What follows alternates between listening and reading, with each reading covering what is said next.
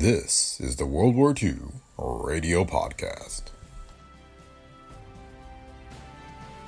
A date which will live in infamy. This is London. We shall fight in the hills. We shall never surrender. Go ahead, Berlin. This is the National Broadcasting Company.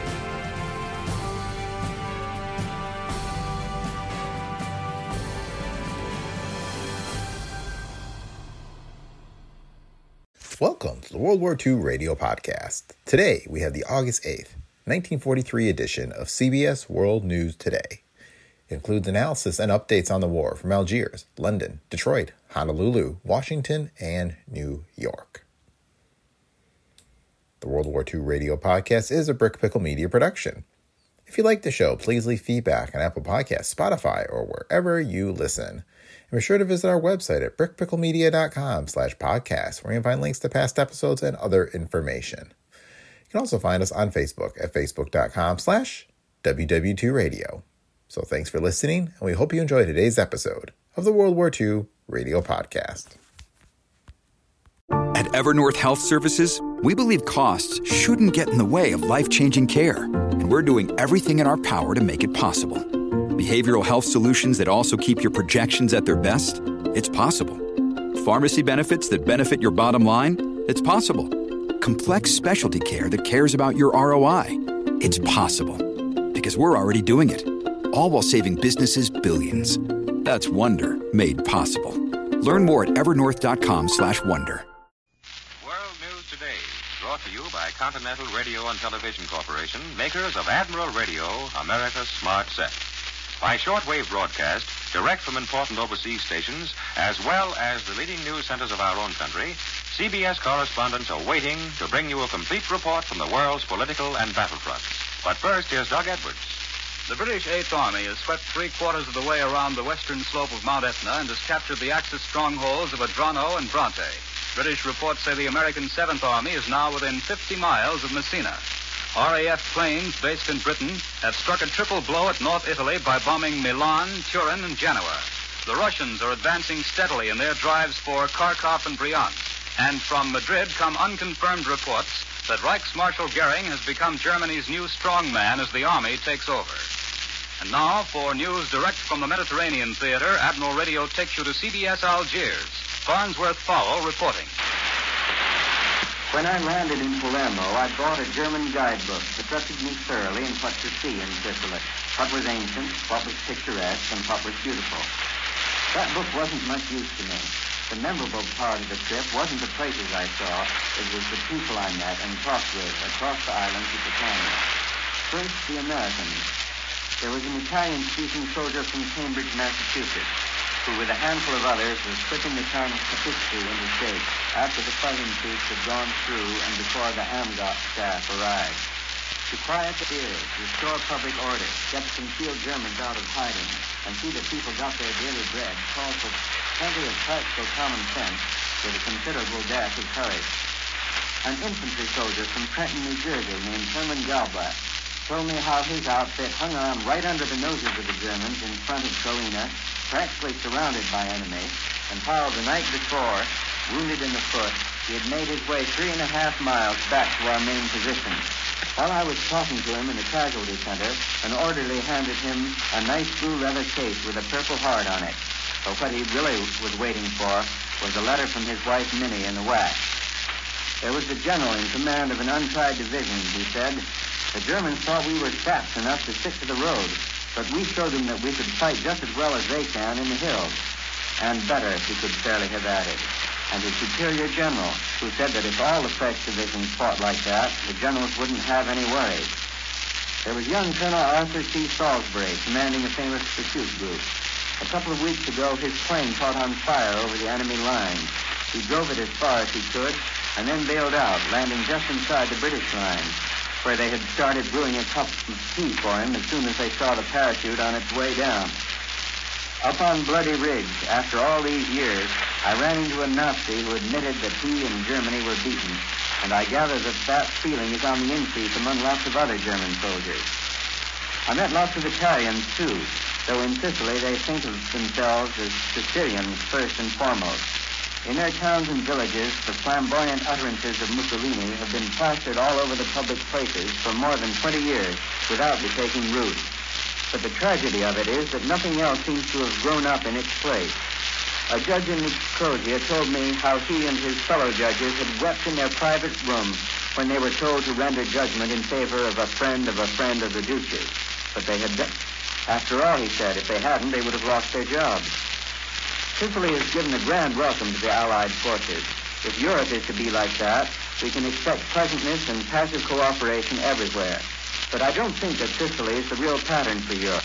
Further north and east, we'll find people who have been fighting on our side, many of them actively, for years. They will have lots of positive ideas about their future. The Americans I met in Sicily gave me a feeling of pride. The Sicilians, an amiable people who have not yet had a chance to grow up. I return you now to New York. More news in just a moment. But first, here is Warren Sweeney with a word from Admiral Radio. This is a true story about a general of the Army Air Forces, the heroism of his men, and a radio. Several months ago, flying fortresses were on a mission 400 miles inside Jap-held territory.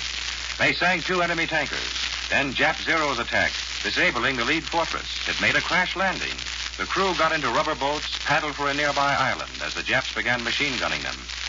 The other fortresses drew away the fire, circled continuously to protect the men in the water. But rescue was out of the question. A flying fortress, you see, is a land-based plane, unable to set down in water. No, rescue wasn't quite out of the question, because flying fortresses are equipped with fine radios, many of them being built by admirals. A message sent by radio brought a Navy PBY flying boat. Every member of the disabled plane's crew was rescued. Among them, one of the Army Air Force's most distinguished fighting generals. Here, unmistakably, is an example of radio's value on the battlefront. Its power to coordinate action, its importance in preserving life. Here, too, is a thrilling story insofar as Admiral and Admiral workers are concerned. For both great Admiral plants are turning out these radios that serve so well, building every sort of radio device that will help bring defeat to the enemy and victory to our own forces. Now, here once again from World Radio is Doug Edwards. Britain-based bombers have given Italy a fresh idea of the price it must pay for stalling on the peace issue. RAF Lancasters flew over northern Italy last night to pound the cities of Milan, Turin, and Genoa. These 3 targets contain some 2/3 of Italy's industries and their centers of communication for the northern part of the country.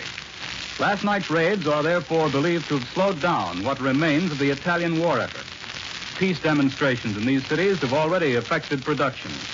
The defense of the cities also seems to have weakened. Only 2 planes were lost from the 100 that took part in the attack. In the RAF's previous raid on Turin alone, 13 planes were lost. The British Air Ministry says the attacks reveal the significant fact that the Germans have not reinforced anti-aircraft defenses in northern Italy. The visibility was good over the targets, permitting accurate and concentrated bombing. The Swiss radio says that from the Swiss frontier, enormous fires were seen burning in the Milan area some 30 miles away, and that only toward morning did these fires disappear behind a pall of smoke. The Italian High Command admits that considerable damage was done. It looks as though new air blows may be in the making for another Axis satellite. This time it's Hungary. A shortwave broadcast from London has reminded Hungarian workers of the devastating Allied raids on the Romanian oil center of Ploiești and on the German port of Hamburg. And the Hungarians are warned that they should move away from industrial communication centers in order to save their own lives and those of their families. Last night, Germany's Rhineland felt the sting of RAF mosquito bombers, while nighters hit airfields and rail centers in France. 3 bombers are reported missing from these operations. And today, the air war against Western Europe being carried on by flights of Allied fighter planes, which have been shuttling back and forth across the English Channel. Spanish press dispatches from Berlin report that powers of enormous magnitude have been centered in the hands of Reichsmarshal Hermann Goering. The meeting of leaders and Nazi party chieftains at Adolf Hitler's headquarters, as announced from Berlin yesterday, is considered in Madrid as confirmation of various reports from German and Spanish sources that the German military is taking over the Reich, preparatory to a long war of defense. These reports say a triumvirate composed of Field Marshal Keitel, Chief of the High Command, Admiral Dönitz, Commander-in-Chief of the Navy, and Goering is now the real head of Germany. Keitel and Dönitz are said to represent the armed forces, with Goering acting as a middleman between the military and the Nazi Party. German sources in Madrid are quoted as saying by a neutral who cannot be otherwise identified, say the German army considers it necessary to retain the Nazi Party headed by Hitler as a facade, and is unlikely to risk dissolution of the party or any official announcement of its loss of real power. The Italian example led the German generals who were declared to have taken military direction of the war into their own hands, even before Il Duce fell, to decide that the administrative chaos would be too great should the party be publicly slapped. At last reports, Red Army troops had knifed to within 16 miles of the key German stronghold of Kharkov in Russia. Russian planes are striking behind the lines and already have smashed great stores of Axis supplies and ammunition. Berlin admits that a Soviet spearhead coming in south of Kharkov has penetrated to within 25 miles of the threatened city. To the north, in the offensive which has swept Orel into Russian hands, Soviet forces rapidly are approaching Karachev, within 25 miles of Bryansk. Moscow dispatches say the Germans are falling back to a new defense line west of the Desna River. Columbia's traveling correspondent, Don Pryor, is standing by in Detroit to introduce two of the workers he met in one of the world's greatest war plants, Giant Willow Run. Admiral Radio takes you now to CBS Detroit. Don Pryor reporting. Henry Ford's Willow Run plant is turning out bombers, and plenty of them.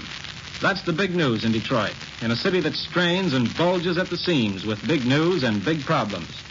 Detroit's miracle is still at work. The miracle by which one brawny city became the throbbing symbol of production the world over.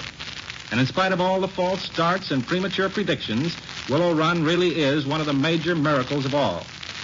The only way you can really measure its size, understandably, is by the ache in your feet when you follow the production of Liberator bombers all the way to the making of tiny rivets at one end, down the assembly lines to the airfield, and watch them fly away. The Liberator, you know, is one of the finest bombers in the world. They say it will carry a bigger load, farther, faster, and higher than any other now in use. And it's being improved all the time. Here are a couple of people who know. One is a 24-year-old girl, Mildred Ellerholtz. She makes the final inspection on what they call the aft fuselage assembly. How did you happen to start working with airplanes, Mildred? I've always been crazy about them. I'd rather fly than eat. Oh, you fly them, too? Yes, I have about 5 hours in the air already. When I get 25 more, I'm going to go into the Fairman. Well, what does your job here consist of? I have to inspect the whole rear section and okay it before it goes on down the line.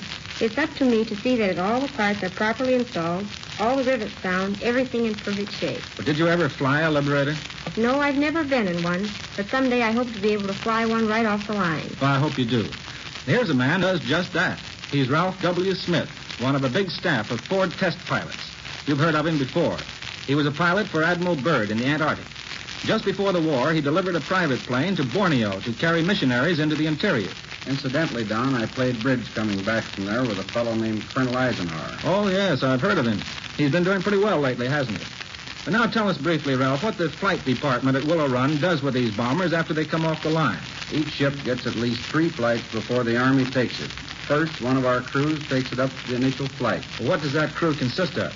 A pilot, co-pilot, flight engineer, and radio man. They check 81 different items, including the bomb sight, automatic pilot, all the instruments, the radio, and gun turrets. But not the guns themselves. And, of course, they check the general flight characteristics of the ship.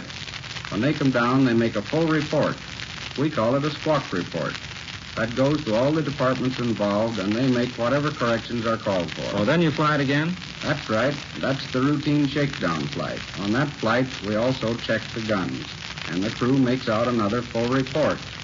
After all corrections have been made, we give it the Army acceptance flight. You mean the Army flies it? No, the Army has designated certain members of our staff for that job.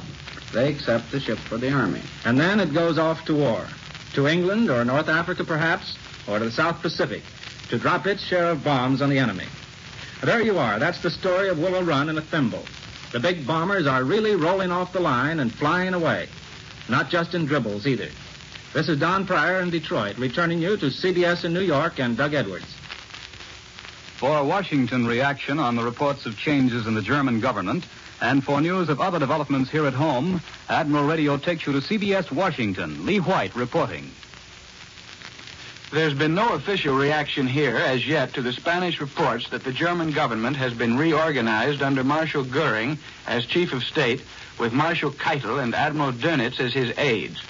It's still not clear whether Hitler has really been kicked upstairs. The State Department is following its usual policy of wait and see. Cordell Hull had no comment to make when I called his office this afternoon. Observers in Washington, however, point out that militarization of the Nazi regime has not been entirely unexpected. They view it as the logical consequence of the collapse of Italy and the waning prestige of fascism throughout Europe.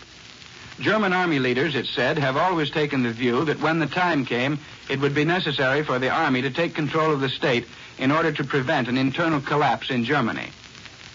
This is what now appears to have happened. Control of foreign affairs, propaganda, and even of rationing are said to have been taken over by the German army.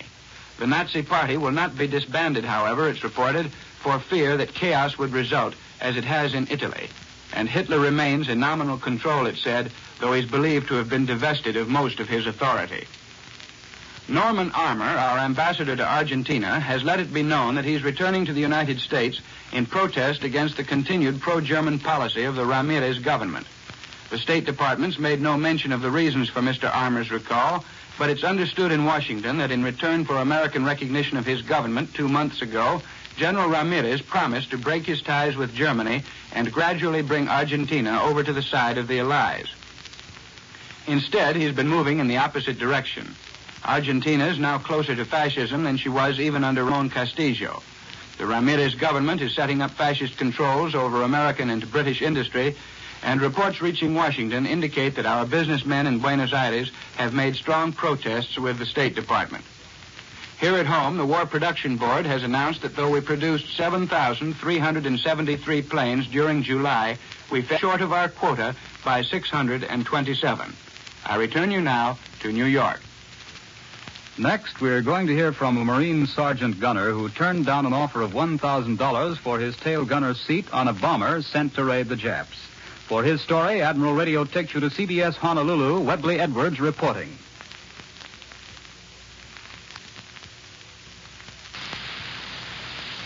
Here's a 19-year-old Marine sergeant gunner who turned down an offer of $1,000 cash for his seat at the tail gun of an Army B-24 Liberator bomber in the recent Wake Island raid. He had the hope that he'd get a zero. He did. He's Sergeant William C. Campbell of Denver, Colorado, whose parents now live at 3210 Cross Road, Louisville, Kentucky. Will you tell us about it, Sergeant? Well, the Army was going to bomb Wake Island. One of the tail gunners came down with appendicitis. They called for volunteers from the Marine gunners, and every one of us volunteered. So we put all the names in the hat, shook it up, and I was the lucky one. Right away, everybody started asking me if they could take my place. And when I said no, they said they would put up money and shoot dice with me, but I didn't want to do it. Then one Marine officer, Captain Bellier, offered me $1,000 cash if I would let him go in my place, but I didn't want to take it. Well, $1,000 is a lot of money, Sergeant. Yeah, I know it is, but I wanted to make the trip. Well, tell us about the raid. Well, about 30 Jap Zeros were in the air. One of them hit our controls and was veered out by herself, away from our formation. As soon as we got apart, all the Zeros seemed to come with us. They were all colors, solid red, yellow, silver, green, and blue. Our plane got credit for 3 of them. What about the one you got? One of them came towards our tail, but he kept away. Others were flashed by from the front, and I think I hit a couple of them, but I didn't see them go down. Then I heard on the phones that another was coming to get ready. I heard the firing up front, and I saw him at my left. I saw her firing and could see my traces going into him. I kept on firing bursts. He blew up, and I could feel the vibration as he went to pieces in all directions. Were you glad you didn't take the $1,000 for your place? I sure was. This was my first combat experience, and I felt good about it. Sergeant William C. Campbell, Marine gunner who flew in an emergency as tail gunner in an Army bomber in the recent Wake Island raid, has been decorated with the Air Medal for setting a splendid example for all members of the armed forces of the United States for extreme devotion to duty and complete disregard for personal danger. Good luck to you, Sergeant Campbell. This is Webley Edwards at Pearl Harbor. I return you now to New York.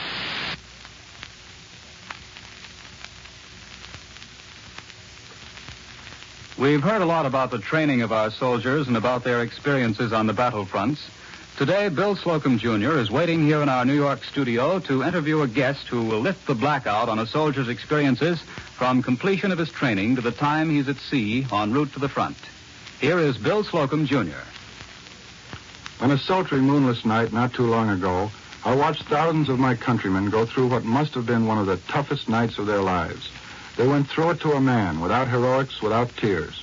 They went through it with a simple dignity and pride that fairly shouted their complete and utter dislike of the job they have to do, and their complete determination to do it as well as they could, up to and including contributing their lives to the successful conclusion of their mission.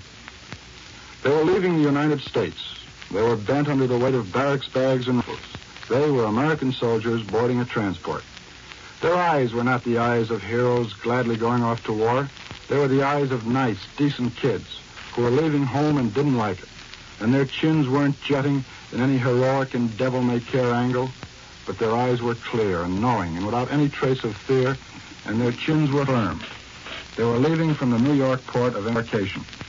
As they neared the gangplank, a checker called their last name. Each soldier answered his last name by calling out his first name. Then he had said the last thing he would say in this country for a long time. Later, we talked to the man in charge of the entire operation, Major General Homer Groninger, who wears the Transportation Corps insignia. General Groninger is all Army, stiff and straight, immaculate and precise. But when he told us how he ran his embarkations, the brass hats slowly disappeared, and there emerged a nice, gray-haired gentleman who wore 2 stars on his shoulders, as though they had been put there by an act of Congress and not by an act of God. I figured if I were somebody's father and I heard how General Groninger runs his embarkations, I would feel a lot better. So I asked the general to come over today and tell this coast-to-coast audience what he told us. General Groninger. The United States Army knows when your boy climbs aboard a troop ship, he is a serious lad. We know he's not afraid, but he is going away from home. First, while he is awaiting shipment in the staging area, we train him in the technique of boarding trains and ships. While he is there, everything is done to relieve his anxiety and to maintain his morale. Chaplains and special service officers work together to provide recreation, physical exercise, and spiritual comfort. As for the actual embarkation, it is a smooth and efficient business. When he gets to the train and again at the pier, he hears band music, good band music, carefully chosen. We don't play I'm Nobody's Sweetheart Now or Who Stole My Gal. We play the Beer Barrel Polka, the Army Air Corps song, and the Transportation Corps song and things of that sort. The Red Cross, God bless them, never miss. Coffee in winter, lemonade in summer, and sandwiches, donuts, and fruit. I've watched thousands of your sons, and not a few of your daughters sail away. Yes, thousands upon thousands. I've seen paratroopers and armored division men swagger aboard. I've seen infantrymen go up singing, aviators telling jokes. I've seen many who said nothing, but I've never seen one who was scared.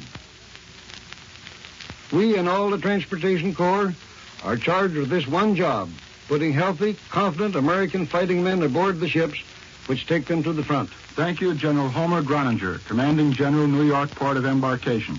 Now back to Doug Edwards. And here is Warren Sweeney with a word from our sponsor. Every American is aware that great scientific and industrial advances have been made during the past 2 years.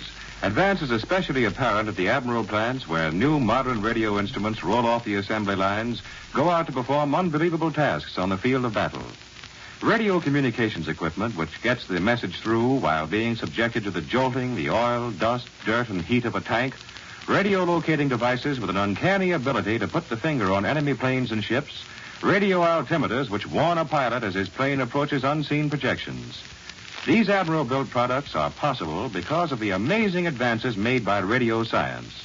When victory has been won, Admiral, in peacetime, the world's largest manufacturer of radio phonograph combinations with automatic record changers, will build the new Admiral radio, a radio which, by incorporating many of these outstanding wartime advances, will set the pace for years to come.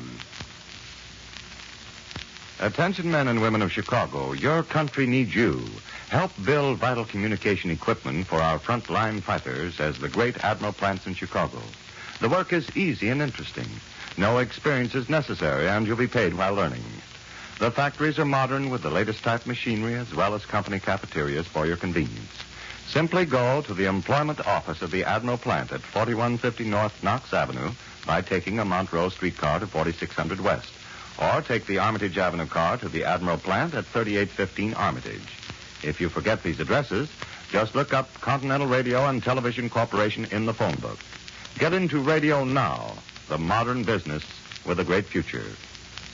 Be sure to listen again next Sunday when Continental Radio and Television Corporation brings you World News Today, direct from the leading news centers of the world. This is the Columbia Broadcasting System. The WBBM Air Theater, Wrigley Building, Chicago.